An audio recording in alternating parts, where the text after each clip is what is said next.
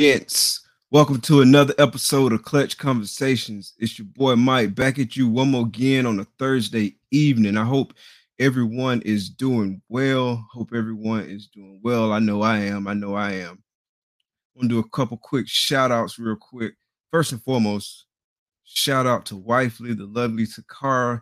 Thank you for being on the ones and twos. It really helps a lot. So I appreciate that. Shout out to everyone that's in the chat. Shout out to the folks that'll be in the chat later. Shout out to Replay Game. Speaking of Replay Game, the recordings for the podcast will now be available after the show. They'll be available on Apple Podcasts, Spotify, Google Podcasts, whatever your favorite major podcasting platform is. So be sure to go out there and check that out. Please remember to rate, review, and subscribe. It really helps us out. We really appreciate it. Definitely appreciate all the support. And speaking of support, if you're involved in this reptile hobby in any shape, form, or fashion, please make sure to go out there and support both US Art and US Art Florida. Both of those organizations are extremely important and extremely vital to what we do. Supporting any way you can, whether that's becoming a member and paying an annual membership, one-time donation, every little bit helps. The membership counts, the numbers matter. So it's definitely power in numbers. So please be sure to go out there and support US Art and US Art Florida. The link for both of those organizations are in the description of this video. Tonight we got Tonight we got Joey from Morph Depot on the show. We're gonna bring him to the stage. Yeah, I got a little tongue tied there. It's like, oh, my bad. What's up, bro? What's up?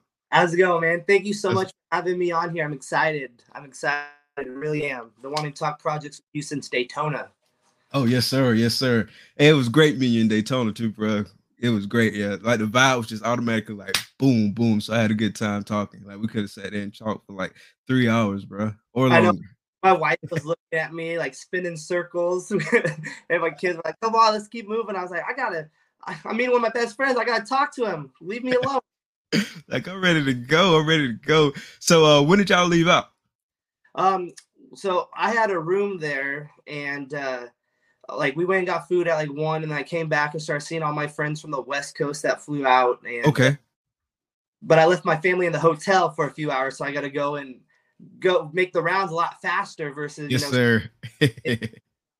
As I was leaving, I saw a few of my friends, and they're like, "Hey, you want to go drink?" At like 5 o'clock, and then I don't remember after that what kind of happened. That was like 10 hours. That sounds like a good time, bro. That sounds like a great time. We were at the bar at the hotel, and they brought a full cooler. So we were. Oh, nice. Yeah, it was fun. Nice. So tell the people a little bit about yourself outside of the reptiles. We definitely gonna get into the reptiles, but let's start with Joey outside of reptiles. Okay.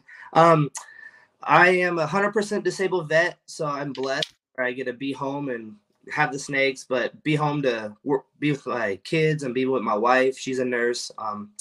My son, he plays mini sports. He's a 4-time world champion in sport karate. Nice. We travel all over the country for him to fight. And I train him. I'm his coach in baseball, basketball, karate. So weeknights, I'm super busy. I haven't had baseball practice earlier, so I got off early just to come make it on the show. Oh, nice. That's what's up, bro. So every night, it's just the kids and the snakes. I mean, that's what I get to do. I'm lucky. I'm blessed. And so you were telling me he is 77-0 in tournament fights? Yes, sir. In ranked tournaments fight, he's 77-0. And nice. In unranked, he's probably 55-0. So 120, 130-0. He loves the fight. So how many matches in any given tournament? So the most he's ever had was 8 fights in one tournament. Okay.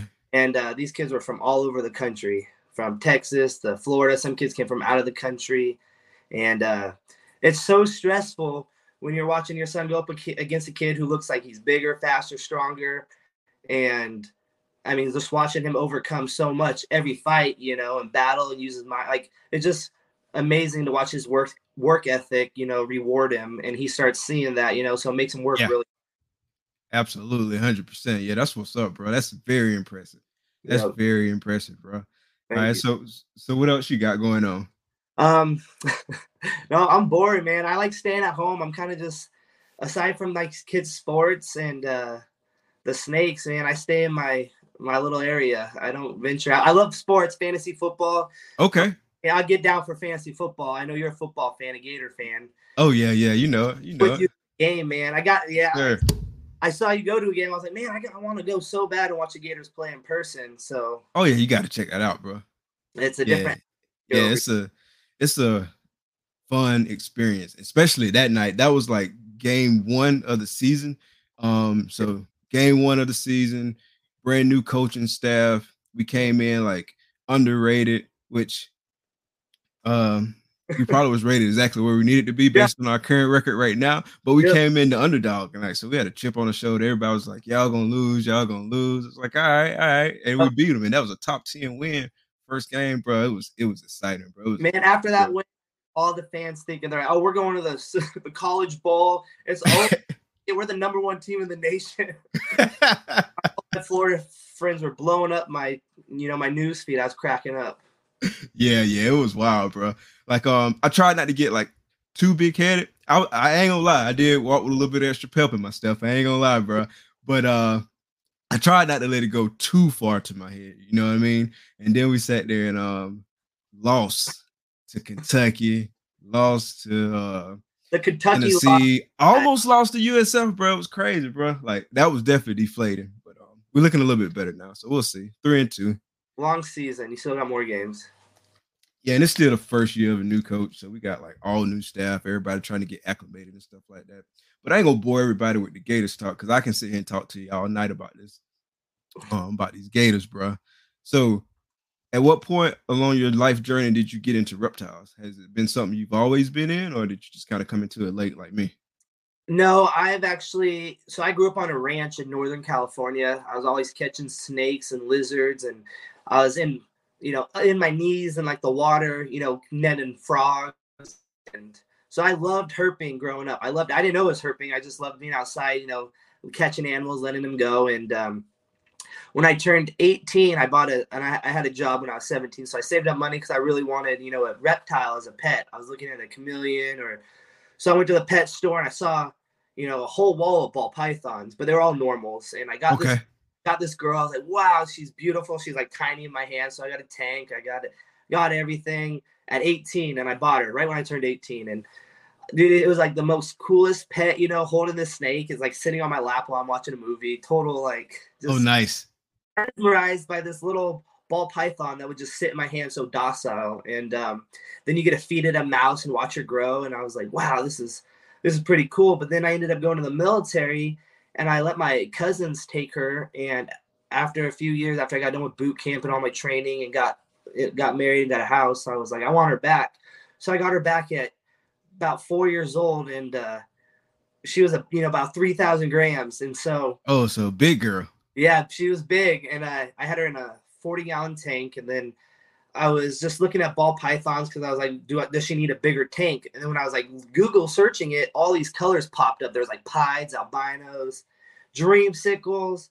And, this was about 9 years ago. And I'm just like, oh my gosh, Okay. where have these been my whole life? I've never even seen them.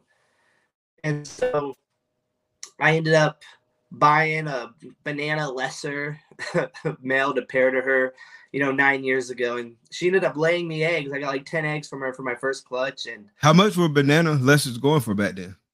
I kind of cut it on the tail end. I bought my boy for like $600. So they were still like $300, $400. But Okay. it's just because everyone was like not mass producing, but Jason Amos bought one and I think he bred it to like 10 females. And this was like 15, 16 years ago. And since it was male makers, they were just so heavily produced, but I loved it. I love the purple and gold. That's still half my collection are banana combos. Nice. But it's big upgrade from where I was 9 years ago. And Yeah, I heard the prices on bananas back then was like, or at first was like way up there. yeah, I think he produced, and I could be wrong. Sorry, Jason, I'm putting your info out there, but I know he produced like they were there about 10 to 20 grand, and I know he made over 20 of them in the first few clutches. He had good odds, so he made bank off the banana gene, and it honestly brought a lot of people in that gene alone. They're seeing purple and yellow snake. Eye catching is crazy, bro. I still love looking at them. So it's a good, pies, bananas. Those are the best, eye-catching steaks in my opinion. Yeah, they're kind of basic, but man, they're a staple in the hobby all the way. Yeah, absolutely, 100%. So you got a banana lesser, and you put him to that normal female, you say? I got 10 eggs my first clutch, and like 7 of them were bananas. So obviously I went through the grind of trying to sell them on Craigslist, 9 years ago, trying to build a name for myself. And I slowly started building a name for myself after, 2 or 3 years producing small clutches. And then I was in a local area in Reno, Nevada, and kind of started really growing at the time. A lot of people started getting into snakes. And I supplied everyone in Reno, Oh, everyone. nice. Yeah, this is He was a dope man. Yeah, that's exactly. Dope man. Everyone was calling me. I called the DMV and I was talking to the DMV, and this girl was like, "Oh yeah, what do you do?" I was like, "Oh, breed snakes." Like, "Oh, do you know this breeder? What's his name? Like Joey something. He breeds ball pythons." I was like, "That's me." So and yeah, that's me. so it was just a fun 4 or 5 years, and then it grew. A lot more breeders there now. There's a lot of bigger breeders. They have 50 to 70 breeder females. A lot of guys over in that area. So I don't want to say I'm the godfather of Reno ball pythons, but I'm like I'm somewhere in there. Okay, I want to say what's up to a bunch of folks in the chat real quick. Gage, what's good, bro? Thanks for coming out. Keisha, what's good? Thanks for coming out. Nicole, what's good? Thanks for coming out. Kent, what's good? Thank you for coming out. Plus, we got Chris, what's good? Thanks for coming out. Rainbow ball. You know Chris? That's the new Yeah. face. It's the first time I've seen him. Yeah, Chris is a good friend of mine, actually. He's remember those crazy clowns I produced a couple months ago? Yeah. Rainbow boa, and the other one kind of looks like a retic. He ended up getting both those girls. Oh, nice. Nice. But, he traded me some. I have a bunch of powerful males, and I needed more clown females, and I was really hurting on breeder clowns. And the males I had were already the breeder size or pretty close, and he came through for me. He took both those girls and a few other clowns, and I got some stacked, big breeder clown combos, some really nice het clown combos. Oh, nice. Really gonna let me push forward, my project and my business this year. So I'm super excited. Nice. Lekka, what's good, bro? You was the number one man in Reno holding it down. All right, and so you talked about it a little bit just now, like with the clown stuff, but what other projects are you working with? And my favorite, so my 2 favorite projects are Clown and Pieds. Clown and Pied, okay. Yeah, they're definitely, sorry, I'm fixing my thing. So they're definitely, Pied is kind of what got me into it. When I saw the Pieds and the Dreamsicles, I kind of went like everything towards Pied. But clowns really, really started like after the Pompeii hit, after the Magma. I was like, man, it's like a new palette. It's like a full reset on the ball python hobby. You could just add clown to any combo and it'll be way better. Same thing with DG. Yeah, 100%. So like 80% of my projects are revolved around clown and pied, multi-hets, but I'm also working monsoon, and I kind of went the cheap route. I got a banana bumblebee het monsoon female maker. He's a breeder. Okay. But I didn't have 20 G's to get a visual at the time, so I got him. He's a really a good breeder, and I put him to 2 pieds, a clown, a black pastel inchy albino, a hypo, a red stripe G stripe, and all those girls laid. So I got 16 or 17 either het pied, het clown, het albino, 50%. Oh, nice. 50% het monsoon girls raising up. So I made an army this year. Nice. So talk about how you go about picking your projects. What's the thought process that goes into it? I really like extreme stuff, like the Pompeii, the Magma, the Dreamsicle, stuff that's just really eye-catching and stuff you could just just get ridiculous with. Just keep adding stuff, and it gets better and better. It's harder to ID, and half my IDs may be wrong on some of my holdbacks, but that's okay. That's why I kept them. Right. But with the monsoon, I really like the potential with it. I like the busy it's just, it's cracked out, extreme, total different look, So cheap. what do you think will change that a little bit? Because like I hear a lot of people talking about monsoon and like, man, that pattern's so busy, so strong, nothing's going to change it. What do you Yeah. think might change it? So, and I agree. I've seen the clown moray or the clown monsoon, whatever you want to call it, and it didn't do nothing. So that's why I put it to the G stripe. I want to test to see if maybe the G stripe could affect it a little bit. Maybe you get the same pattern with like maybe a little solid dorsal stripe down the back. Okay. Maybe that. I really like the Burmese albino, or like a Burmese python, the albino. And so I was figuring like the monsoon albino would look pretty darn close to maybe like that really busy Burmese look to it. So I know that's not going to affect the pattern, but as far as color, I feel like that's going to be a fun project to work with, like the black pastel mixed in, and maybe do like a super black pastel albino monsoon. That's kind of where I'm nice. kind of back. But my hope is that the pied kind of changes it. I'm hoping that's kind of, and I contemplated selling off my monsoon project. I had some good offers, but the pied monsoon I really want to do. It just, it's a fun. I love pied, and I'm curious to see if there is a crazy reaction where you got like the monsoon and then like the pied breaks it up a little bit, or maybe you get crazy pied in there, swirls. Who knows? No one really knows yet.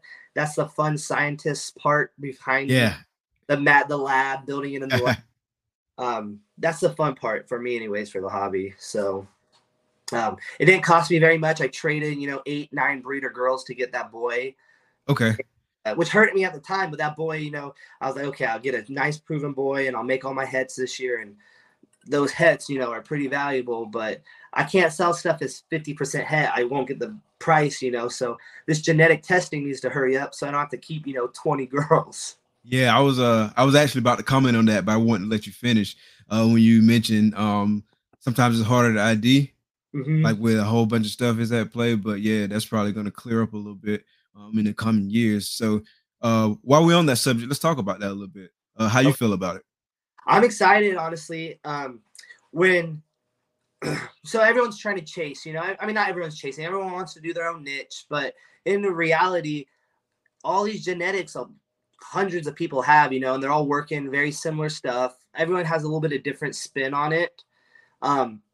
So when people say quit chasing, I mean, what are you chasing? You want to have fun. You want to make fun stuff, right? So when I was looking at, these. What's good, Rob? Moon, what's good? Sorry about that. Oh, no worries. When I was looking at like triple viz, like the Xanthic DG clown, that thing. That's sick, bro. That was sick. And then it got me really thinking like, man, the future is really in multi-recessives. Maybe not this year or next year, in 3, 4, 5 years. And so I was like, okay, how can I get ahead of it and make multi-het? So I found this Krypton triple het DG G-stripe pied. So basically he's 5 hets, or a visual and triple het, however you want to look at him. And with genetic testing, I was like, man, I could get crazy with this. I could put him to, double viz girls. I could put him to 5, 6 gene breeder girls and just make an army of, from 2 to 7 het girls and just raise them up for the future. And with genetic testing, it really helps, so I'm not wasting the pairings of the, not wasting a holdback spot or wasting, the future, like pairing something that's not going to prove out, So this genetic testing is one, it's really good for the hobby. It's going to help ID a lot of things. But I have a feeling it's going to become the standard, like everyone's going to be like, is that genetic tested? Is that? Yeah. So it's the cost of production may go up a little bit. I was talking to clown scientists about that actually a couple of weeks ago, like how it's $50 on every snake you test. Granted, the hets, like it will work out more because you could actually tell what your hets are and get better prices on them. But some people are going to be, I'm not going to buy that without genetic testing. So kind of the lower level breeders who, I don't want to say they put all the, they invested a lot up front. It's been costing them, it might be a little bit harder for them to move animals. I mean, I don't know. I'm just speculating, we really don't know. Yeah, we really don't know. Like I got my thoughts too. Like I feel like I agree with you 100% in the sense that it's going to become the standard. Like I feel like over time, like I don't know like what that timeline looks like. Like, is that going to be 1 year from now? Is it going to be 3 years from now, 5 years from now? But I feel like at some point in the not too distant future, it's going to be the standard, especially once the whole process gets more standardized and easier to access. And then, especially as they start rolling out more tests, because I know right now they can test for specific ones. They're working on some other ones. It was a podcast the other day where the guy from I think Rare Genetics was on there. He was on the Snakes and the Fat Man. I hadn't had a chance to look at it, but I definitely want to go check that out. But he was giving some more information about it apparently. But you know what I'm saying? When I'm rolling out more tests and stuff like that and making it more of a standardized process, it's only a matter of time before it's like the way we do business, right? Like it or not, that's where we're headed. Yes, sir. I do have a question. I don't know if you're like, so with the sport cards, when they kind of exploded the last 2 years, like the sport card hobby and the sports memorabilia hobby, it kind of backed, like when everyone wanted to send their cards to get graded, but it would they were backed up a year. So I wonder if with everyone sitting in sheds, if they're going to get backed up, hopefully they could expand and hopefully there's other companies that eventually do it. But is there going to be such a backlog on 20,000 sheds, that people are going to be waiting 6 months to get results on their animals? Or that's kind of, you can grow them up pretty quickly. You're almost there. Yeah. You're not that far away. Proving out. Prove them out. Clutches before I get back. Yeah, like I said, I want to go check that episode out. I heard some people talking about it, but I was just kind of picking up bits and pieces because I was feeding animals while I was listening to a Zoom call and some folks was talking about it. But yeah, I wanna check that out. So Will was on the show last week, and he made a bunch of valid points too, just like the excitement of proving out a pos het animal that's gonna kind of be stripped away. I've never been through that, but I would like to go through it because I imagine that's pretty exciting. So I may do a little something on the side just to see. You want to go through it, right? And so that's part of it. And then it's gonna speed up some projects too, right? So people can get to a goal quicker. So like, what kind of pressure is that gonna have on the market? You know what I mean? Like, and are we just like speeding through? Like he brought up a bunch of valid points. He wasn't completely in favor of it, but he did concede that that's the way the market is going. You know what I'm saying? So I mean, he had like a whole bunch of shares he was about to send off. I mean, because you gotta play the game, right? So in the game, you gotta play by the rules. So it is what it is, as far as that goes. But yeah, he brought up a bunch of good points too. And then he said, go ahead, sorry. No, I was gonna say he brought up another good point too, in the sense that really now with the genetic testing, the recessives are going to kind of be like codoms in a way. You know what I'm saying? Like you can breed an Inchie, you breed an Inchie in the next generation, you can see Inchie in that parent. With the genetic testing, you can breed a pos het clown or a het clown, you know what I'm saying, and you can get it tested. And now really functionally, you got to pay a little bit more, you got to go through another step, but functionally, you're able to get the same information from that very next generation. Instant results, right? I like that a lot. Great way to look at it, honestly. Yeah, that's actually pretty cool to look at it like a codom, because you're right. And so that's why I would, like, for an example, that Krypton triple het, he's going to, like, let's just say a 5-gene girl right now. All those, like you said, you'll be able to prove out that generation right away if they're, double het, triple het, quad hets, or whatever they may be. It makes it a lot more fun, I mean, the pos het proving out, I'm not gonna lie, that is a lot of fun. I had a couple prove out this year that I had no idea. I did like an ODL belly dreamsicle to a pied, and I hit dreamsicle. So I was like, what? I mean, that was a good surprise. I'll take that. Yeah. My heart's beating when I cut it. I was like, oh my gosh. Oh, nice. I'm like looking at the tag. I'm like, and so I started like full blown panic. So I hit a pretty cool clutch, and you probably sounded like Matt when he hit Cypress Clown. He sounded like Ric Flair. Man, he has energy always, man. I love him. Yeah, I love him. Yes, sir. He has fun, and that's a passion. You see the passion in his face, like 100%. Those are the type of people I like talking to. The people who are passionate about it. Like, yeah, it's a business. It became more of a business. Like, it's always a hobby to me. It's always a hobby. I love the planning. I love the planning. I obsess always. I'm like I have a whiteboard. I'll be like doing the planning with it, mapping it out.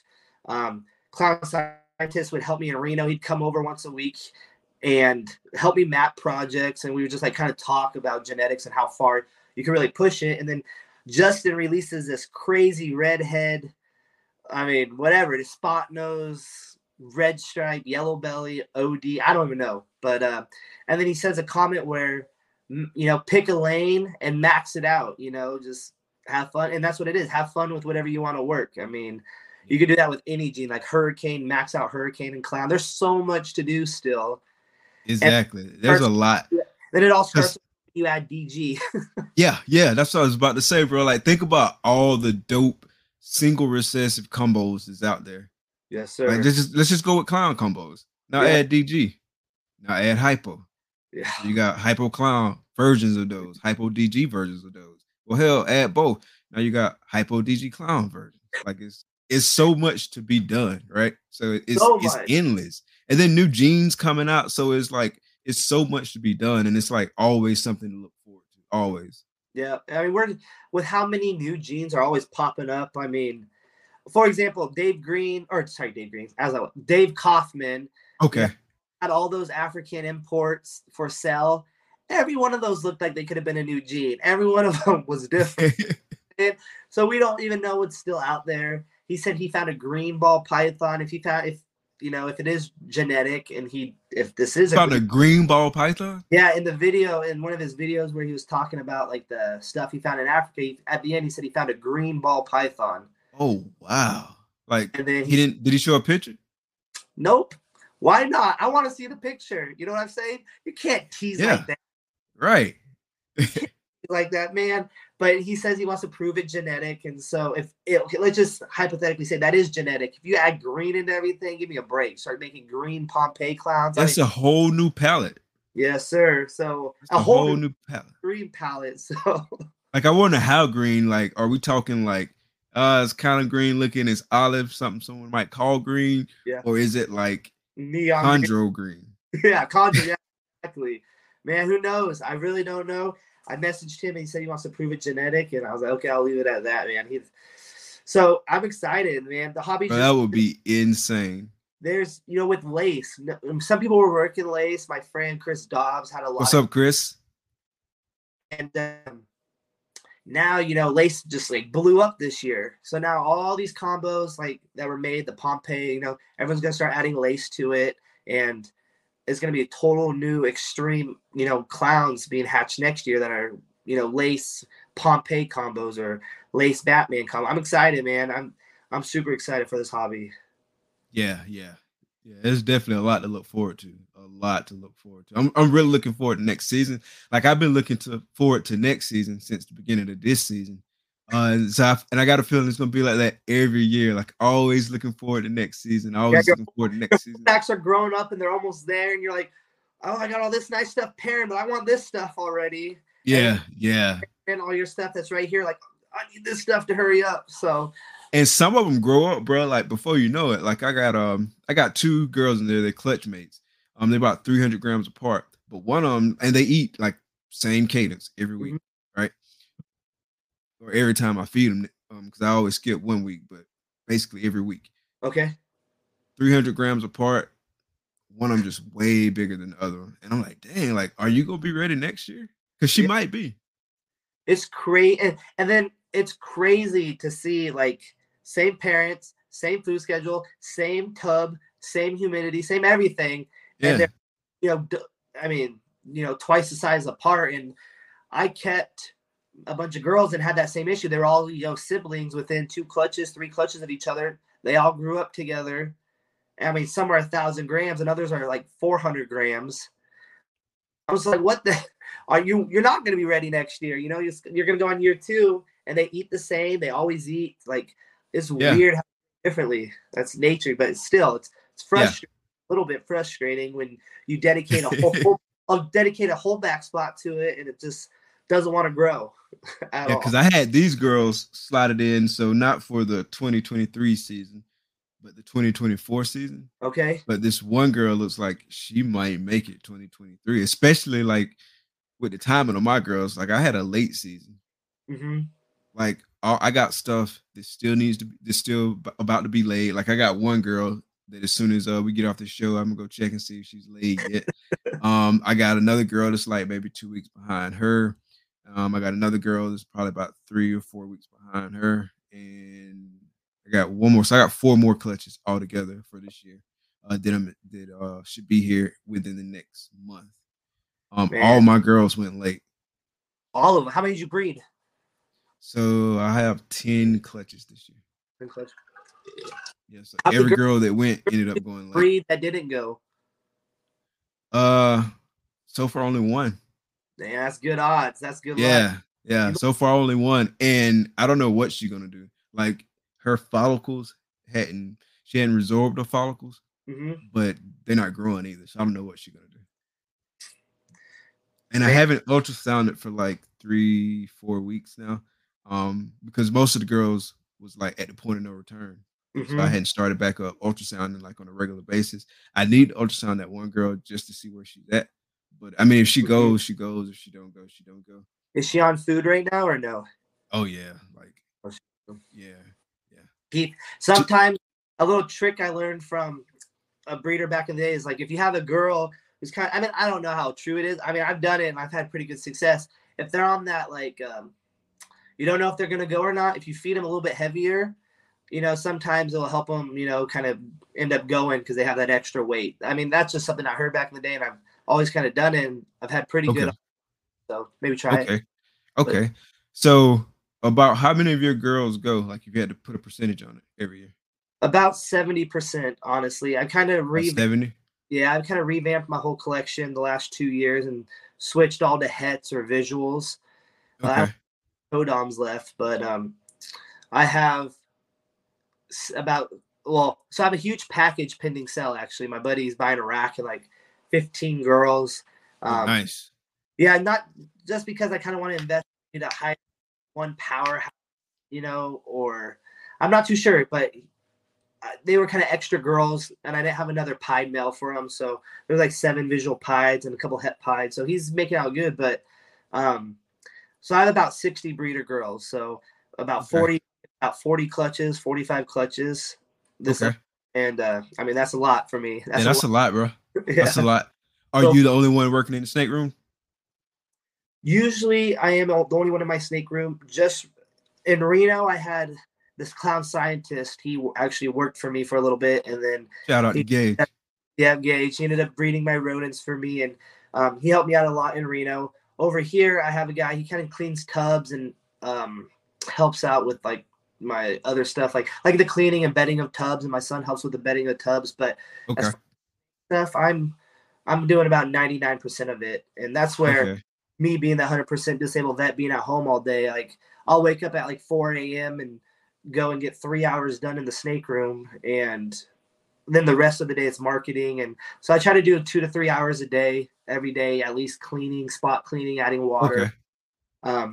setting up hatchlings. But man, 90% of this hobby is marketing, networking, trying to, meet people. And I mean, that's the fun part too, but Yeah, it, that's definitely the fun part. it It's is. also a part I can definitely get better at.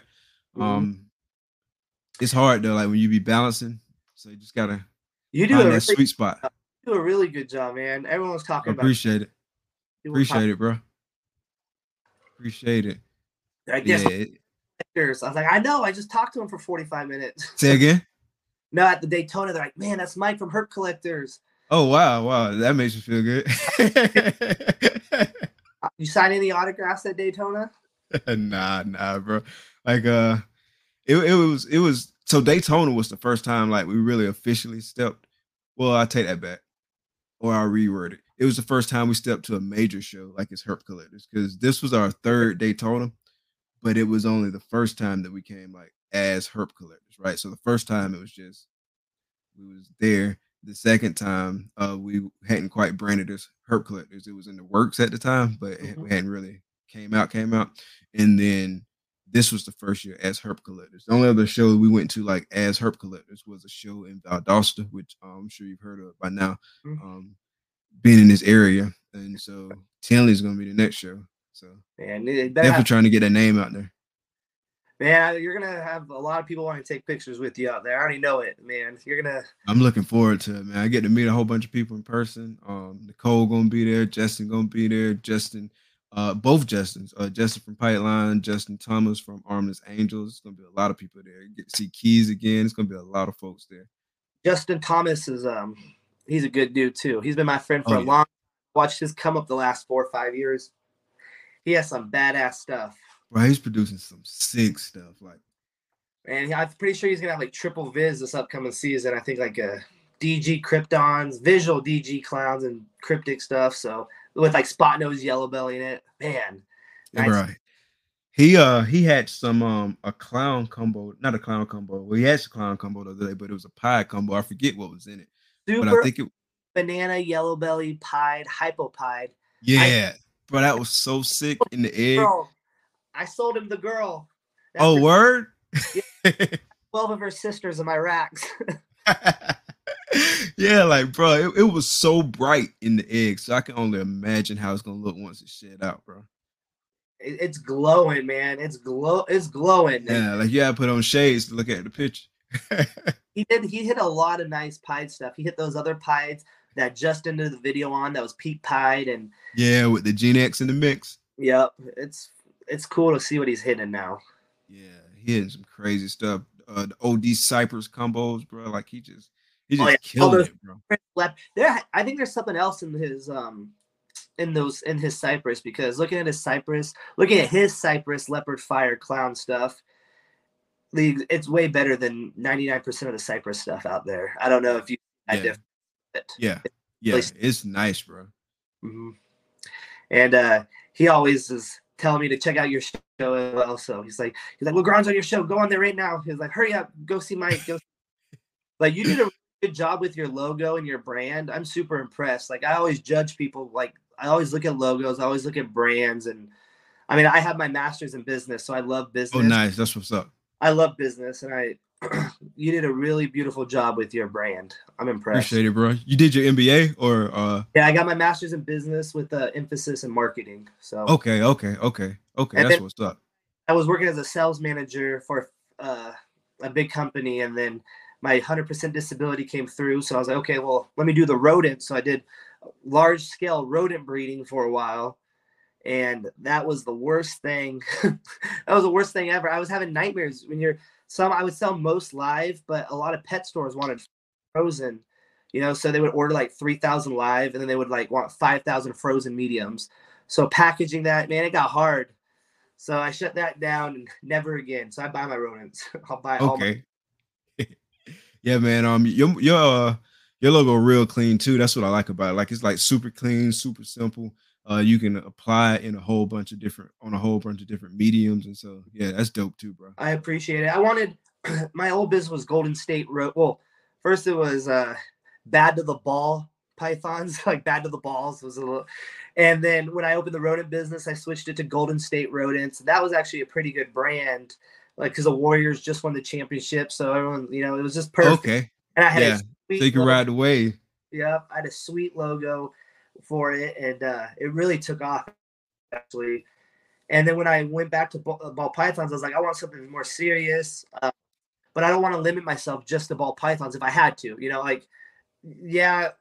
That's all I work, but I didn't want to limit myself to that. So I wanted and so I'm like pushing around my cart, buying snake tubs to go hatch out eggs, and at Home Depot, thinking about what I can name my company.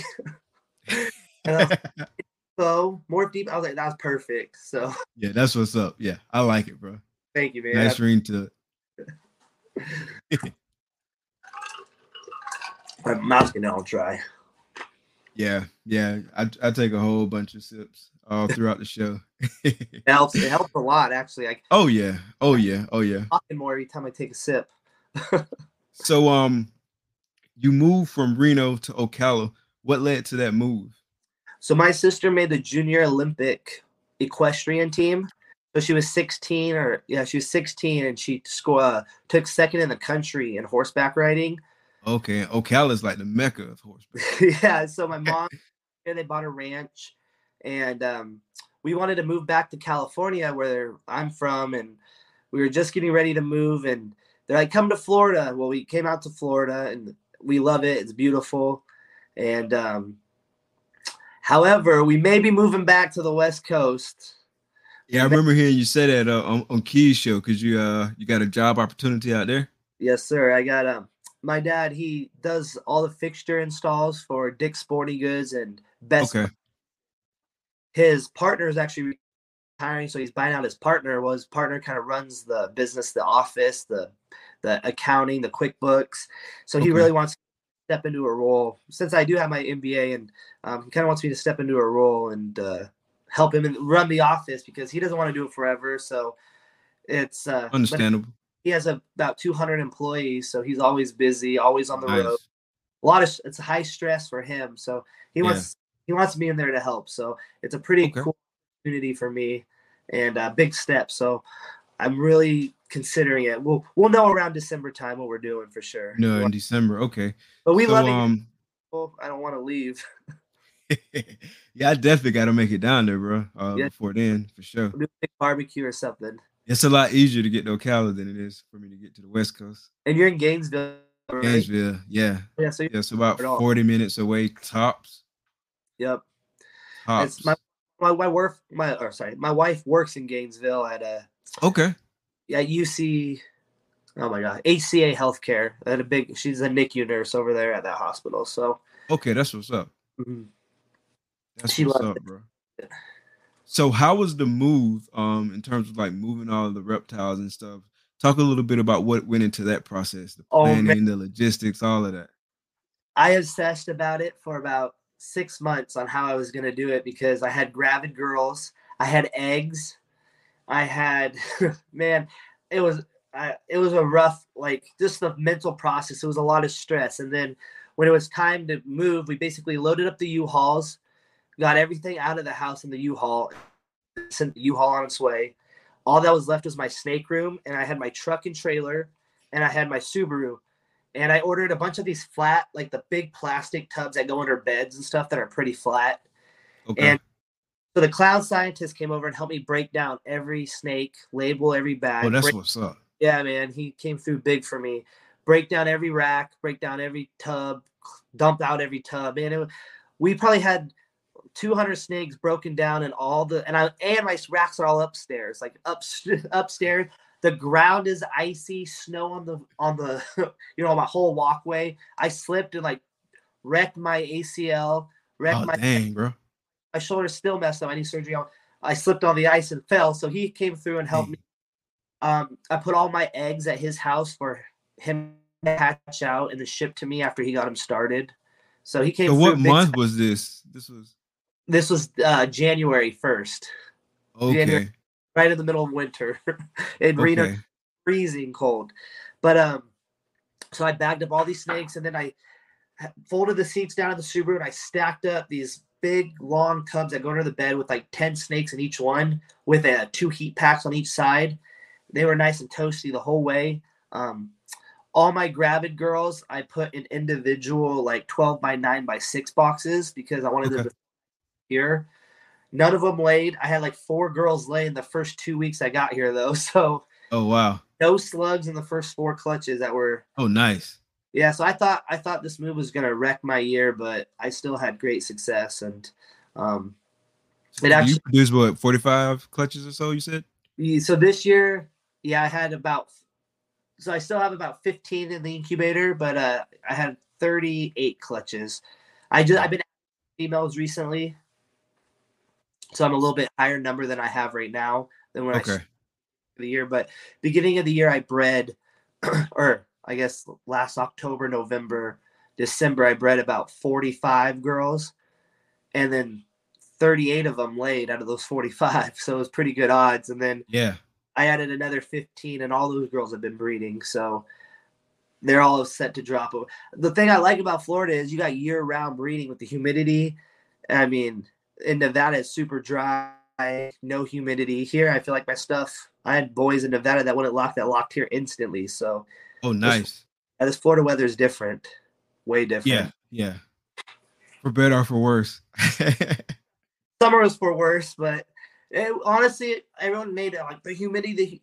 I love it. Like this weather's perfect right now. I was like, aside from the hurricane, you know, being from the West Coast and dealing with a hurricane, let me tell you, I thought I was gonna die. Like I know a lot of people did. I don't want to joke about it because it's messed up, but you Right. know, the news media is telling everyone this is gonna be the deadliest hurricane. I was terrified. Yeah, I can imagine, bro. I can only imagine. I mean, even living here, you don't ever get used to it, right? Like, because the original projections was for it to come like right through Gainesville, right through Ocala, and so like you wondering, you're like, all right, so what do I do? What do I do? You know what I'm saying? Like, do we go ahead and evacuate, or do Yes. we just kind of wait and hold it down? I already knew like what my plan was going to be for my animals. You know what I'm saying? I got all Mm-hmm. my containers ready. I got like all the storage piece of that ready. Mm-hmm. I've got like backup like heat that I can use in a pinch. I already knew like how everything was gonna be stored together, like as far as my males, my hatchlings, my females, girls that was gravid, girls that are gravid. So like I knew, Mm-hmm. but still like I've never had to like break down because I mean we only been doing this since April, May 2020, something like that. Okay. So we haven't been doing it long, and so in that time frame, I've never had to like just break everything down in a pinch. So I was scared, and it's not just the snakes. I mean, we got obviously kids, like our kids older, but we still got kids. We got Mm-hmm. dogs. We got ASFs.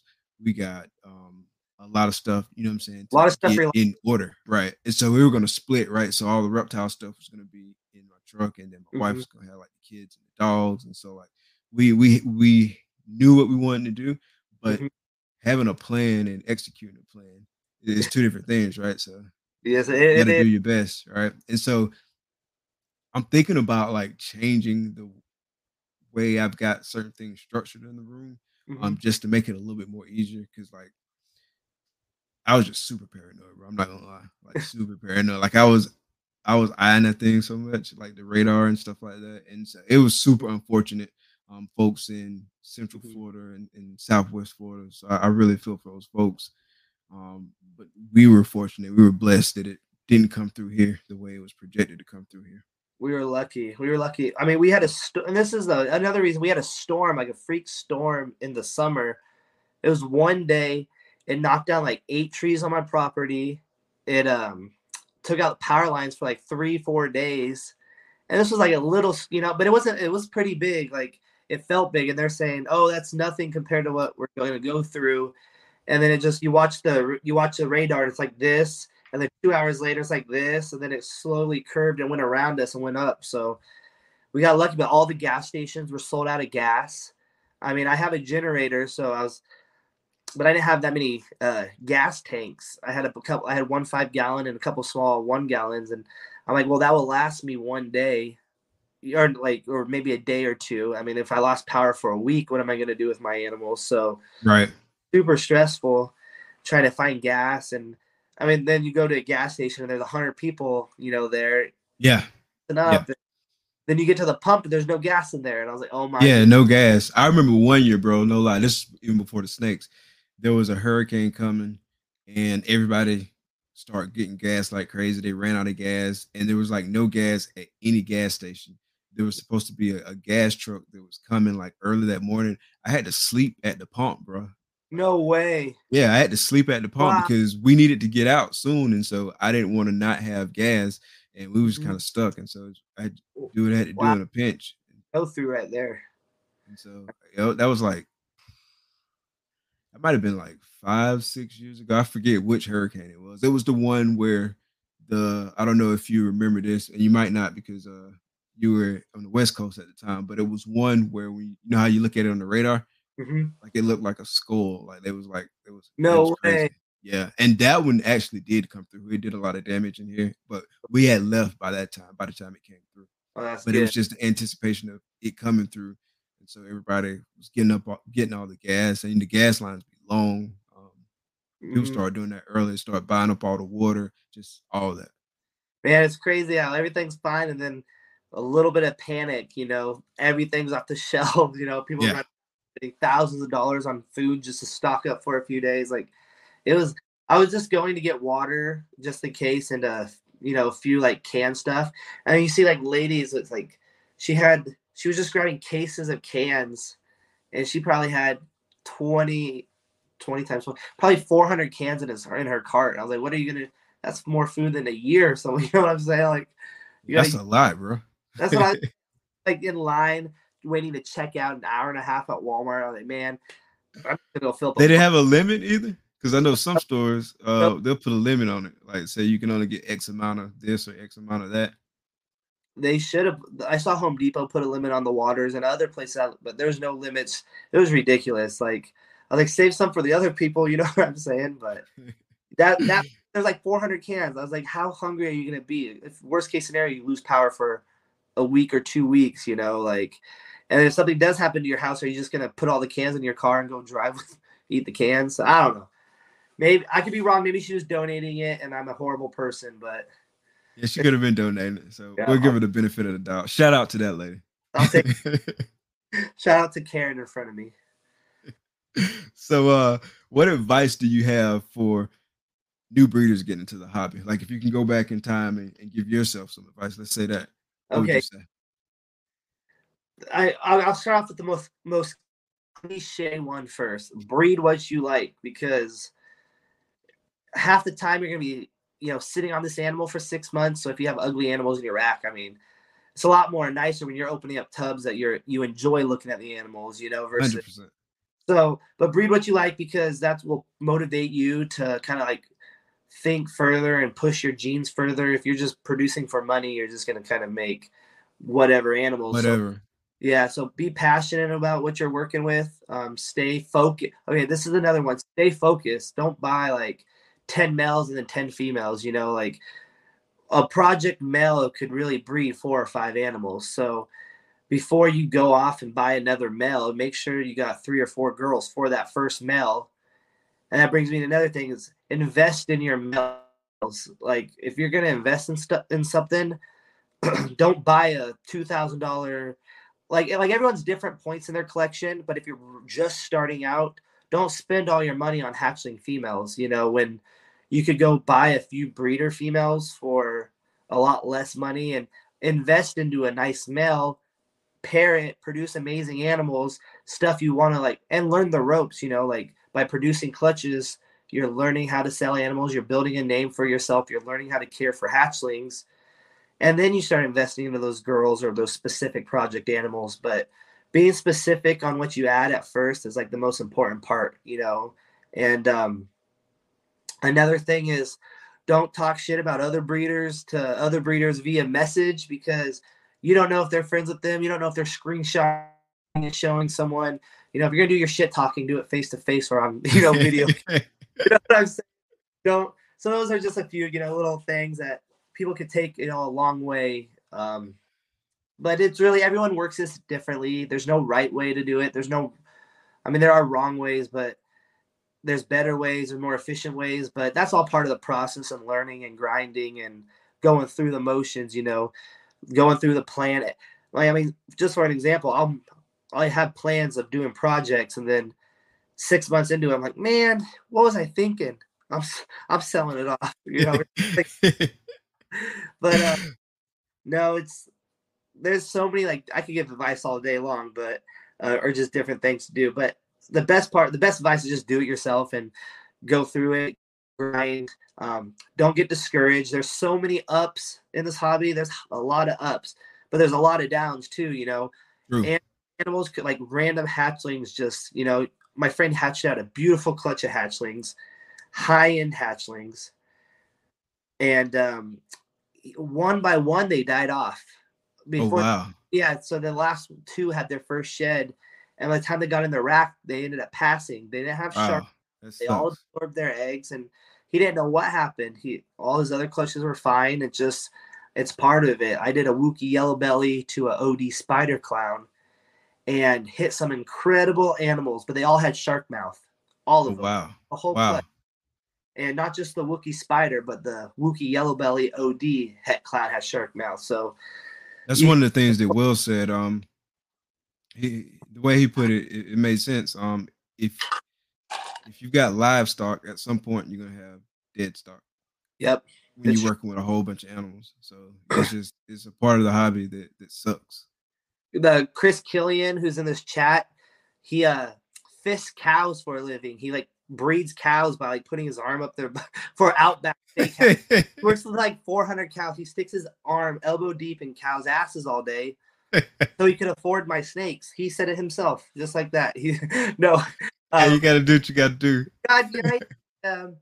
But he said that even in that industry, you have animals that pass away, like healthy cows that are breeding that just randomly will pass. So you just gotta expect it to happen. But it sucks, It sucks, yeah. It's an animal you put time into, an animal you raised, and I mean it happens, but like you could, it's gonna happen. Like eventually you're gonna lose something, but it doesn't make it any, better when it, like if it happens, it still hurts. Yeah, it sucks. It sucks. 100%. It sucks. Yeah. So somewhat of a hot seat question. So out of the advice you just gave, have you ever did any of those things like the opposite way? Every one of them. Like, did you learn every one of them? I've messed up so many times in this hobby, and I mean, for example, so speak to some. Okay, there you go. For example, I bought a bunch of powerful females like my second or third year. Like at the time, they were like lesser GHI champagne. Okay, they were really that's good. Will they were beautiful, beautiful girls at the time, but they were like $1,200 each, $1,000 each, and I bought like 4 of them in a package for like $3,500. But at that same time, this was 6 years ago. I could have bought 6 or 7 fire clown girls, maybe for just a similar, maybe not that many, but like 3 or 4 fire clown girls, same size, same price, raise them up and bred those combo clowns versus, lesser GHI combos and making codoms. So if I would have just invested in a really nice male and a couple normal female, I could have made a lot of nice animals and used those to help further my investment, later on. If I'm producing banana OD pies and they're selling, 5 years ago for $1,500, $1,600, I could have used all those monies to go and invest into a monsoon or something like that. So yeah. Another advice I have done is I talk shit on a breeder. I hated him. I did. And he rubbed me the wrong way. He was just a total dick. And I'm not gonna say his name, but the person I was talking to screenshot it and showed it. He's like, "You got a problem with me?" I was like, "Yeah." I was like, "You're an asshole." Like, then we worked it out and everything was cool. And we've been good since. But that's what's up. It happens. And so even if someone's your friend, you just really, never know. So shit talking is the way to do it. Or to their face, either one. But that's what's up. One of the things I did when I first got into it, I talk about this all the time, is I bought a lot of like lower end animals from the get go, like simple like codoms. And so like now we're going through the process of transitioning a lot of those girls out. I don't know if you can like see stickers on my I can see some right now, but there's some stickers on there. So there's like red and then there's green. And so like the red ones are the ones where it's just a codom or just a codom combo, because I want every animal in our collection to at the very least be hit for something. Maybe double hit, maybe a visual hit for something else, or just whatever, you know what I mean? Like some involved in a recessive project in some shape, form, or fashion. And so we went through and marked all our codom animals. Then we went back through and put stickers on them, like green stickers for the ones that we want to work, because we want to work those genes into the recessive stuff and our best routing and based on what we got in the collection. And some of those ones that are just red, those are the ones like we're really thinking about. All right, so what do I want to do with this animal? Some of those girls produced this year. Some of those males produced this year. Well, one of the males produced this year, but we are moving a lot of those out because ultimately, like I said, I want everything to be involved in a recessive project in some shape, form, or fashion. Yes, I totally agree. Like I have nothing against codoms. I love stacked codoms. Oh, me either. But with just how the palette, just being the creative, being more creative is just having an extra head in there. It gives you so much more opportunity to make different stuff, So That's why I like having at least hets in my collection. 100%. Have you produced any like multi recessives yet? I hit some xanthic pied, hit albinos. Okay. What else? I hit some clown pieds. Oh, But nice. this year, and that this year is I made quad hets. I made quad het xanthic pied clown albinos, and they have a couple genes mixed in there as well. Oh, nice.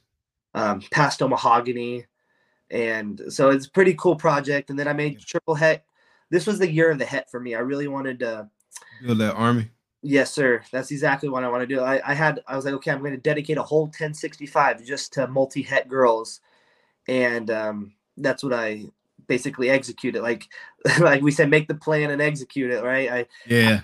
fully filled up my 1065. I got this 39 empty right here, but that's sold. So that's part of the stuff, that package that's sold. But I got two Gotcha.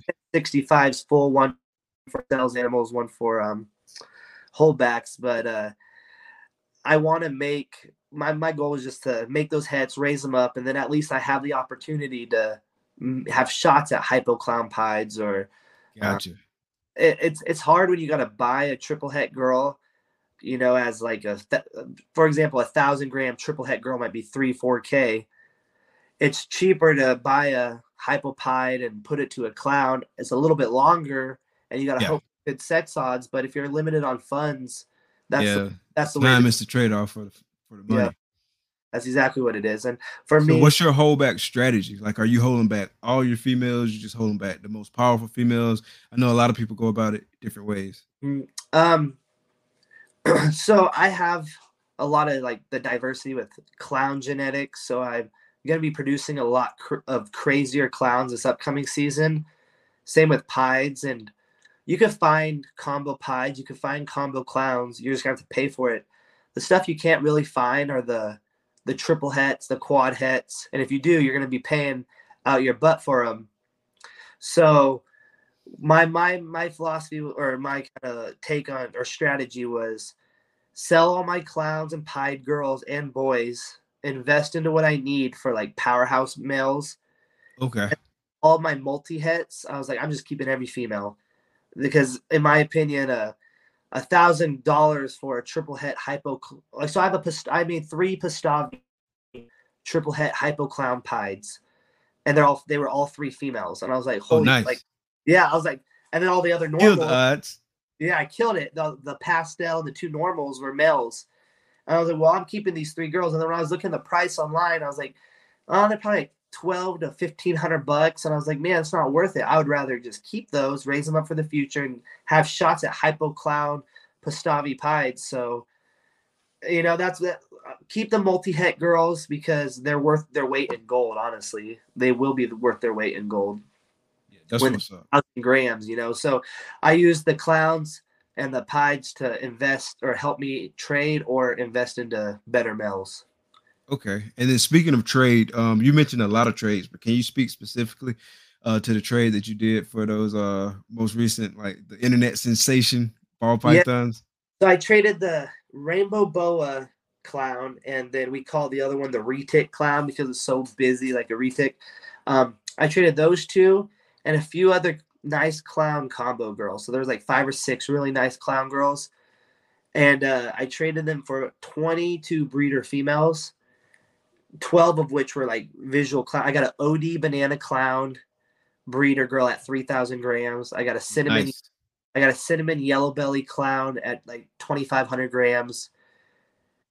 A lesser yellow belly clown at 4,000 grams. And then I got these 2-inchy OD fire yellow belly het clowns. They're all breeder girls, all Nice. het clowns. A pastel chocolate het clown. He really wanted to, he didn't really want to breed this year. He kind of was selling off his breeder girls.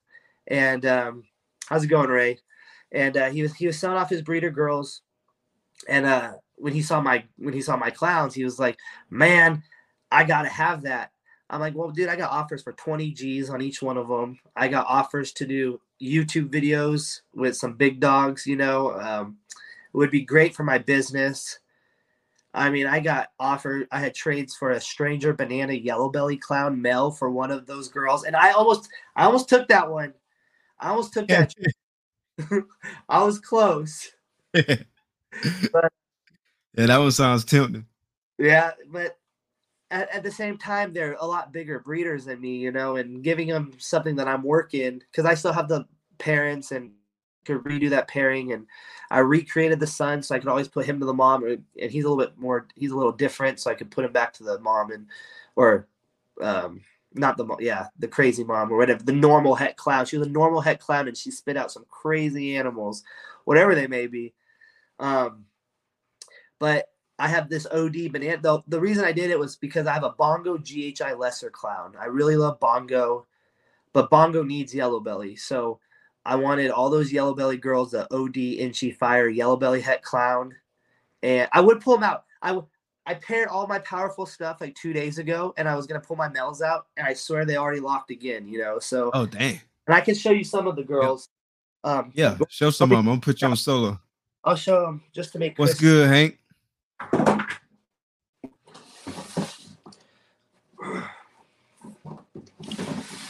So this girl is the cinnamon yellow belly clown.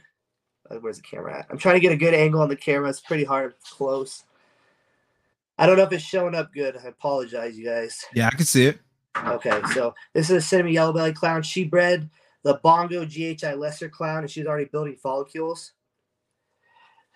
So Bongo GHI lesser cinnamon yellow belly clowns with this girl. That was a big reason I made the trade. Gotcha. The OD banana clown I would pull out, but she's locked to the OD banana Inchy leopard spot nose het clown female maker. Okay. Yeah, you don't want to mess that up. Yeah, so I'll be making super OD, super banana, Inchy leopard spot nose clowns. So that was another big reason I made the trade is for that girl. Okay. Let me show you this girl. This is the lesser. It's a big girl too. Yeah, this is a lesser yellow belly clown. She bred a blackhead leopard het clown. So blackhead leopard lesser yellow belly clowns with this girl. For those who might be listening later via a podcast platform, definitely go check out the YouTube video so you can see the heat he pulling out. What else? And then oops. And shout out to Hank too, Big Tank Hank, for putting me on this Anchor platform, because that's how we got on the podcast platform, all because of his recommendation. So I appreciate it, brother. He sent me a few of these girls that were a little bit smaller in like the 1,300 gram range, but I'm pretty sure they're all fire clowns. He sent 3 of them, and 2 are labeled normals, but this does that one have blade in it? No, I think it's a fire clown, maybe fire blade, but it's super reduced. A lot of the girls I got from him are very reduced, so blade could be floating in it. It was sold. It looks a lot like my blade clown female. Does it? Yeah. Yeah. So he traded a lot that were normal clowns, but he got them in a package deal a long time ago as hatchlings, so they could other genes. This girl, I would love to. She's paired. This one, she's a cool girl. I got this one in the deal too. This is a pastel leopard highway breeder girl. Oh, nice. Yeah, I got her just for fun to kind of make stack. I've always wanted to make a highway, so this girl is going to be. But I decided not to make a highway. I'm going to put the Krypton triple het DG stripe pied to this girl. Okay, that's what's up. I'm gonna have to send you a picture of the chocolate pavements I produced a couple weeks ago when they shed up. Oh, that's sweet. I can't wait to see it. I gotta see more pictures of your stuff. I got some of these fresh clowns that just hatched out. They're gonna be going through shed. I think these are Superfly. Oh, those are the ones that just hatched last week, right? Yeah, they just came out actually like 3 days ago. I sent you the picture. Nice. Cut them like 4 days ago, but I'm pretty sure this has a granite gene. It might be motley. This is or carbon. I really don't know the granite genes floating in these animals because the male that was sold to me has been making weird babies every clutch. So I think this is I'll show a couple of them. These are they're all sisters. It was a pastel het clown mom to a red striped firefly leopard granite yellow belly clown. Oh, where am I? Where's the camera at? You good? Like right there. Yeah, that's nice, bro. So they're like I one's yellow. They're kind of the reverse of each other. It's pretty right. cool. Yeah, that is pretty dope. But they're super blushed out. And then I Love hit, how like the patterning on the side got like the busy dots and stuff in there. Like that's sick, yeah, bro. I right. like that a lot. And then I hit this darker one, which I think is just like maybe a fire clown, fire granite clown, maybe red stripe. I don't think it's red stripe, but it's a Was pretty red stripe in the predominant. pair? It was. Okay. So it could be red stripe. So those are the 3 girls. I've killed it with all my clowns being girls. But then I hit Yeah. these 2 boys that are identical. They're super funky, super bright, super washed out. So I'm pretty sure they're super pastel, fire red stripe het clown males, 2 of them. You definitely killing it with the females, bro. Like Yeah. all your visuals hitting on females. Yeah, man. All the clowns I've hit were like 90% females, honestly. So, I mean, I wanted to make a lot of males to hold back and have backup males just in case, but you can't complain when you're hitting all visual clown females at all. Yeah, can't complain at all, bro. Can't complain at all. Yeah, we messed up. Sorry, guys. Okay, there we go. There you go. I got holdbacks for days. I can show some more holdbacks. I don't know if you want me to show any more animals, but yeah, you can show some more. All right, so these girls. See what you're working with.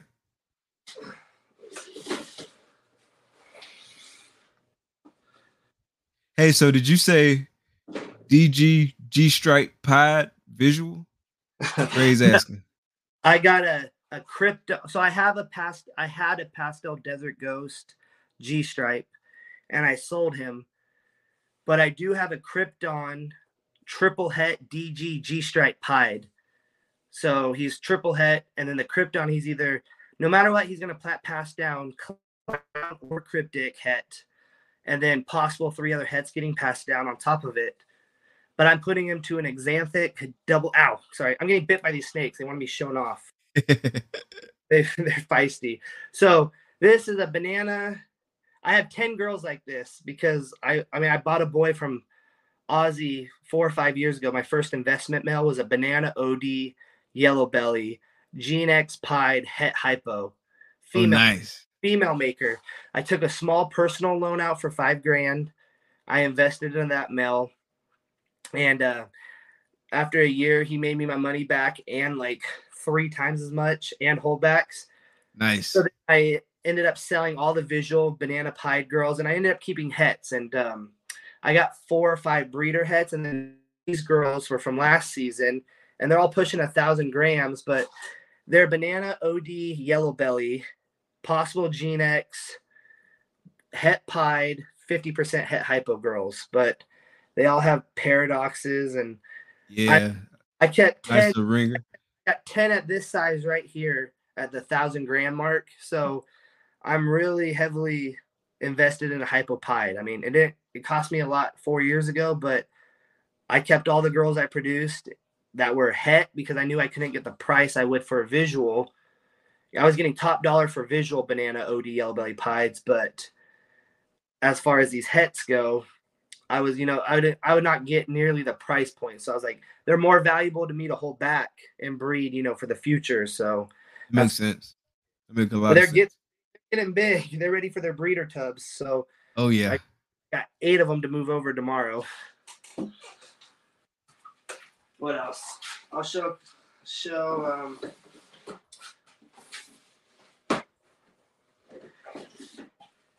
Oh yes. Sorry, let me find a couple more you want to see. Hypopod is a dope project too, and then like seeing the stuff that Justin Thomas just hatched, like it just made me want to pursue the project even more. My male that's gonna go to all those girls is well, I might hit a visual, but he's a super OD inchy fire yellow belly leopard pied double het hypo ultra male. I would pull him out, but he's locked to OD double het.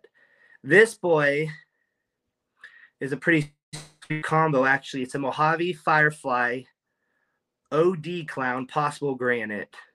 Oh, nice. You said Yeah, that's a male? it's a male. He's Okay. actually pull back when I'm letting him go. He was one of my few males I actually hit. So, Okay. Yeah, that's nice, bro. yeah, I like how like washed it is, and it's still pretty yellow. But some people don't like pastel clowns, but I don't like. Obviously, a single gene pastel clown as a breeder adult is going to be brown, but if you add like Mojave and some other colors into it, it actually makes it a pretty darn cool snake, and silverish and whitish, and it's just a different, unique look versus the darker clowns. Yeah, you working in the DG clown. Yeah, Enough exactly. said. Low, right? So what else? 100%. What else? Yeah, my first clown female that I got was a pastel clown. And she has gotten dark over time. When she was gravid, though, she was super bright, obviously, and now she's gotten a little bit darker, again. But yeah, I still like it. So these girls, I like pastel clowns. Like even some of my breeder girls are kind of, they glow. Like, and I don't mind it. So these are all Huffman combos. They're all females. They're all Huffman combos, and they're all double het clown pied females. So Oh, nice. I got this banana. This is kind of like my favorite one, but and they all want to bite me. They all are really good eaters, but yeah, she ready to strike something. Yeah, she's ready. This is a banana mystic Huffman pastel double het clown pied girl. Okay. Sweet, like she has a pair. You're gonna kill things. Are vicious.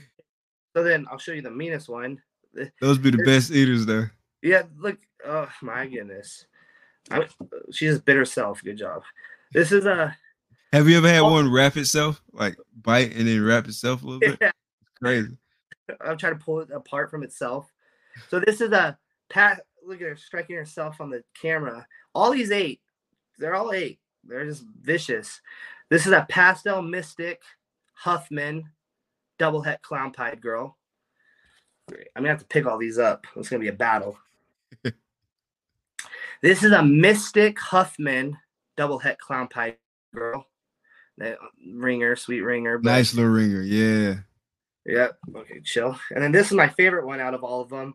This is a banana Huffman mystic double het clown pied girl. That's my favorite one too, bro. Like hands down. And they all dope, but that's my favorite one. I love that color palette.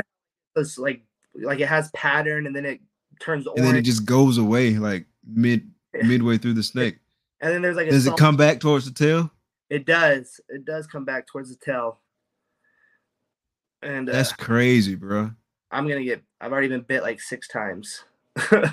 These things are mean, but that's why they, grow so fast. I'll take it. All right, so I'm not gonna look like a chicken and I'm just gonna leave these snakes here on my cart and not even mess with them right now. They're all striking. All right. I need some big old. What do those people wear that are scared of snakes? Those big old, like the welding gloves. Yeah.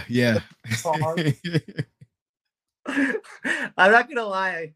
My first week, I got a couple breeder girls when I first started. I was like super scared, and so I wore those things like 9 years ago. But tried to get bit, huh? Yeah, but it was so. What was I thinking? Like, I'd slap myself.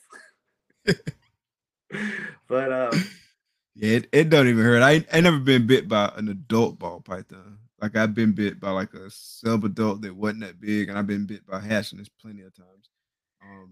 Sometimes like you don't even realize you got bit by the hatchling until you look and you see a little bit of blood. Like, I guess it bit me. Yeah. When I got bit by a boa, it wasn't terrible, but it wasn't like the ball python either. It felt that one a little bit. Yeah.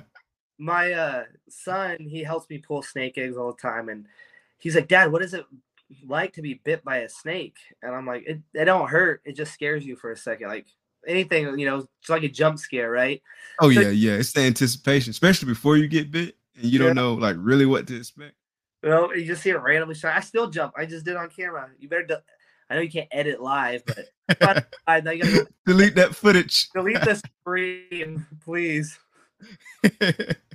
I don't want to talk about it. Great. Yes, not so tough. Hey, at least the people listening on the podcast version, they won't see you jump. They just hear They'll about hear, it. they'll hear the shriek. What? Might have to add a sound effect to Yeah, make it like extra dramatic. I like or something, so it's like legit. But oh shoot, man, I this hobby has been so much fun. Like I'm not an artist. I can't draw. I can't paint.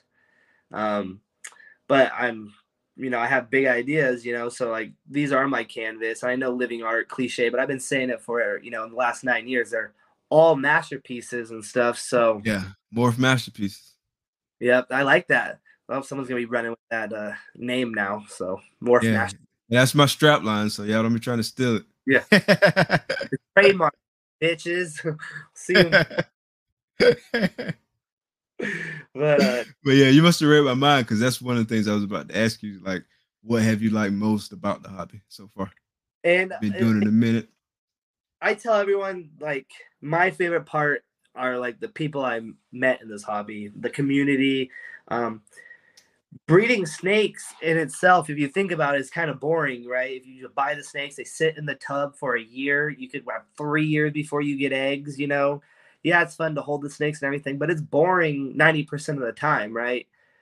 But when you have animals, you spend so much time with them and you dedicate so much time to it, to them, that talking about your project, socializing, interacting, networking, meeting people that are similar, meeting people that are different, different mind, that's the fun part. Networking and going to shows is pretty fun. I can never Yeah. vend, really bad anxiety to vend. So just the setup, like the night before, I would just cancel. I'd pay for the whole show, I'd pay for everything, and I'd probably just cancel and not vend and lose all that money. So I'm I ain't gonna vend, but I will go and socialize and meet people and talk to people and have fun and drink at the hotel room and at the bar. Yeah, the show is fun, bro. I like it. Yeah, Yeah, I'm definitely looking forward to Tinley this weekend. Just lucky. hanging out, chilling.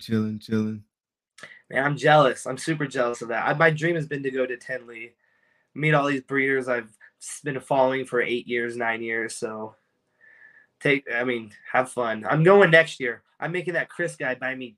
Part of that deal and that trade was he's gonna buy me Tenley tickets. Oh, nice.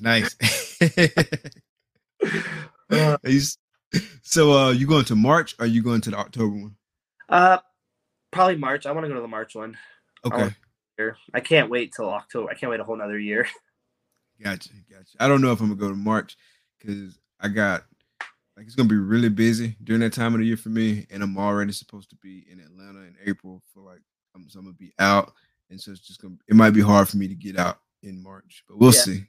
Yeah, everyone has their life, everyone has life, on top of their business and on top of the grind, and man, anyone who has a side hustle and could do this and especially do a channel on top of this like you do and be committed, like it's hard, man. It's hard to find that time, every week. So, kudos to you.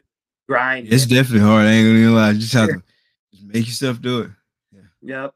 I could definitely do better, like in the whole making regular YouTube videos department. Like I got YouTube videos on my phone that I haven't edited. Like took the time to record the stuff, but just hadn't got to edit them. Yes. Yeah. Telling all my dirty secrets now. It's like I got at least 2 or 3 whole YouTube videos, bro. You're gonna show this snake, do this video and then do a video, show it in your thing. It's 1,000 grams heavier. So right. But I did come up with some creative ways to like leverage like what I'm already doing, right? So looking forward to like implementing a lot of that stuff, right? Because this show, just the show itself, can spawn off like 2 or 3 extra posts. You know what I mean? Like if you leverage it right. So yeah. Oh, that's what it's about, getting the most bang for your buck, leverage it, most efficient way to do something. So that's what I was saying. You're doing a great job, and I'm super impressed with the way you built yourself. So appreciate it, bro. Grinded. In fact, that reminds me, I want to run something by you when we get off. I want to show you something. Okay. That I made up this past weekend. That's another tip that I've been trying to practice. It's like doing stuff like on the weekend is when I get to do everything. During the week, should be hit or miss sometimes. You know what I'm saying? Like I've blocked out like this time to do this, and so like this is kind of like it's scheduled with somebody else. I've already broadly communicated it, and so you know what I'm saying, like I'm committed, right? And so it's like Yep. easy to do this, but like mixing the video and stuff like that, sometimes I can let myself get away with it. It's like, man, I'm tired. Or I had to do this, I had to do that. Yep. I don't even know where the hell I was going with it. Like, damn, I'm not even smoking. I'll take that. What was I about to say? Damn, that's crazy, bro. Like I'm acting like I can't remember. I can't. I don't even know where the hell I was going with that, bro. Need something in the background afterwards. Yeah. It'll come to me. It'll come to me later on. But anyway, For everyone, that's what it was. That's what it was. So I made some stuff like ahead of time. So I was out for a few days, and so like I made a whole bunch of stuff, and like I'm just sitting on it, and then I'll roll it out. Okay. That way I don't have to spend a whole bunch of time like doing it during the week. You know what I'm saying? So hopefully that make it a little bit more easier. And what I notice, if you just do like a little bit, like let's say you have one video, do a little bit every week or something, and it could be anything, you know, eventually it'll get done, right? So that's how I kind of like, I'm a procrastinator. So the only way to get something done is to do literally a little bit every day. And then you make it easy, bro. Exactly. I'm actually listening to this book called Atomic Habits right now. Okay. Is it pretty good? It's damn good, bro. It's damn good. And so but that's one of the strategies that he was talking about. It's just like, because like one of the things, like the impediments to doing things you need to do is, if there's a little bit of friction, like something that can get in the way, it's easy to justify and say, I'm not going to do it. But it's like, just do a little bit, you know what I'm saying? So like start with like that first fundamental step. Just do a little bit. All right. So you want to work out, but you always making excuses not to work out. Well, just commit to working out like a small time, like 5 minutes. Like you can do that. You can get consistently in the groove of doing 5 minutes. Then once you get in the groove of that, add 5 more minutes to it, and it just build up over time. So that's perfect. That's exactly. It's a good book, bro. I'm about halfway through it. I'm gonna get that. I want to listen to it. So I like. Yeah, I'll shoot it to you. I'm listening to it on Audible, so that way when I'm driving to work, you know what I'm saying, I can listen to it. Or if I'm in the snake room, I can listen to it. So heck yeah, Audible. You could be doing all your snake tubs and improving yourself, you know, at the same time. So exactly, right? Exactly. You're limited on time of day, right? If you're just, you know, doing your snakes, you're getting better. But how can you even get better? That, you know, plus your family, plus your job, plus your channel, plus everything, and you don't got enough time in the day. Yeah, so anytime you get to double dip and just like leverage and maximize that time, hey, that's the move right there. Truth. And that's how, like when for example, like I try to treat the snakes the same way. So say I hit like 2 really nice animals, and they're $1,500 each. Maybe I'll get someone to trade me an animal that's like 2,700, 26 in that range, you know, where they could use these 2 girls, or, you know, this will help them out, and I could get a nice extra boy they have or something like that, being more efficient, right? And I'm only buying from people I trust, and I have a whole quarantine area inside the house and a whole tent set up, so I keep all my stuff separate. And but I do make deals, and I love the, like, I know this is a totally topic, but The Art of the Deal, when I was a sales manager, I read that book about just learning how to close deals and like the joy you get from it. The Art of the Deal. Yeah, I know a lot of people are going to hate it, but Donald Trump wrote it, but it's about closing deals and the adrenaline behind it and how to negotiate. And aside from the presidency, he's a smart businessman. So the book, when I was a sales manager, I really read it, and it was a great sales technique. And like, it is really enjoyable actually to learn like that aspect of, there's so much more to negotiations and planting seed. You know, it gets crazy. You could talk hours about it. There's so many podcasts and so many videos out there on YouTube that people can learn. So that's what's up. I'm going to check that one out. I'm not going to miss the message because of the messenger. Yeah, that's why people will be like, oh, I'm not listening to that. But the message is the important part, you know, and this is way before president and stuff. So it is great info, actually. Great info. Yeah, I have to check that out. Same with what is it? Man, it was like it was like picking up women. Sean Bradley, Exotic by Nature, recommended this book in a podcast like on bullshit like 8 years ago, and it was about a guy who would hold classes on how to like be more confident and pick up girls and stuff. But it started like you apply that to like your sales techniques too, right? Like peacocking, you want to stand out. Like some people would wear like a green hat just to stand out, because you catch their eye. But the same thing with like a logo, you put something like a sweet logo to stand. All the same types of techniques. So there's so many techniques on selling and negotiating that are out there. So it actually gets Yeah, pretty that's fun. what's up. Yeah, that sounds very interesting. Yeah, Anyway, I can sure. grow. I'm all about that.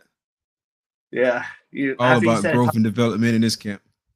Yes, sir. Always make your collection better, yourself better. I mean, family better. That's how it is. 100%.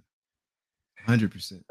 So speaking of getting better, what's your goals for the next 5 to 10 years with Morph Depot?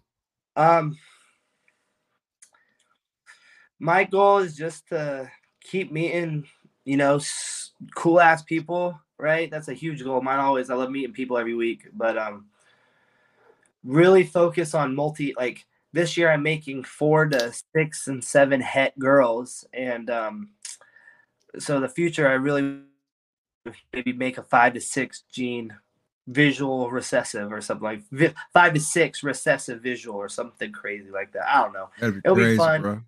Yeah, that's a lot. But it's gonna happen. Yeah, it's gonna happen. You miss all the shots you don't take. Favorite quote. Favorite quote. MJ, baby. Yes, sir.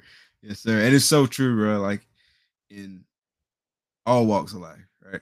Mm-hmm. My son, I was telling him the same thing. I was like, he was crying because he was pitching and he had a bad night pitching, and he's not used to failure, right? He wins karate. We train really hard. He's a great. Yeah, my boy, like 120 something and oh, yeah. Like failure where? Right. So he was crying, right? I'm like, why are you crying? He's like, because I suck. I'm like, who has more missed shots than anybody in basketball? Like, who has more shots? I was like, missed shots in basketball. I was like, Kobe Bryant, and that was his favorite player, my favorite player. And he's like, he missed a lot of shots. I was like, he'd go 3 for 25 one night and be pumped up. It still continue to work after the practice because he's obsessed with. Kobe's the ultimate competitor too. Obsessed with getting better, and that's how I try to apply the same mindset to my business. If I could apply the same mindset to my diet, I might have a 6-pack. But it's in the keg. It's in the fridge right now. Yeah, it's so easy to let your diet get away from you, bro. It is. It's super easy, but yeah. I just wanted my wife, she's calling me because my kids want me to tuck them into bed. My daughter, she can't go to sleep. She really can't. I'm sorry, I just didn't. She's called me like 4 times. I keep ignoring her. I told her an hour, but I just wanted to put her another 2 minutes. So my daughter, she's a daddy's all the time. So she has to have me read her a story and rub her back. Half the time I fall asleep in there. And I'll wake up at like 2 a.m. and go to bed. No. What's good, Reggie? Thanks for coming out. Yeah, bro. I ain't gonna hold you too much longer. I did have like some random questions, but we can skip those and we can chat later. I know duty calls, so I'm gonna let you get out. Say again. I appreciate it, man. Thank you. Oh no, now it's kind of getting broken up a little bit. Sorry. That's all good. It happens. Oh, yeah, bro. But I appreciate you coming out. Can you hear me still? Thank you. Yeah, I got it now. Sir. Thank you for coming on. I'm gonna let everybody go. Do you have like 2 minutes to hang around for something real quick? Okay. So everybody in the chat, we're gonna let Joey go. It's time to talk the little one in. Duty definitely calls. I appreciate everybody coming out tonight. Make sure y'all go follow Morph Depot everywhere. He's producing some straight fire. The links to his social media, they are in the description of this video. So please go check him out if you're not checking him out already. I really appreciate y'all coming out. For those who I'll see in Tinley this weekend, let's go Tinley, turn up. Really appreciate y'all coming out. Definitely appreciate you coming on the show. We're gonna get out of here. So thank y'all for coming out. Be blessed. Peace.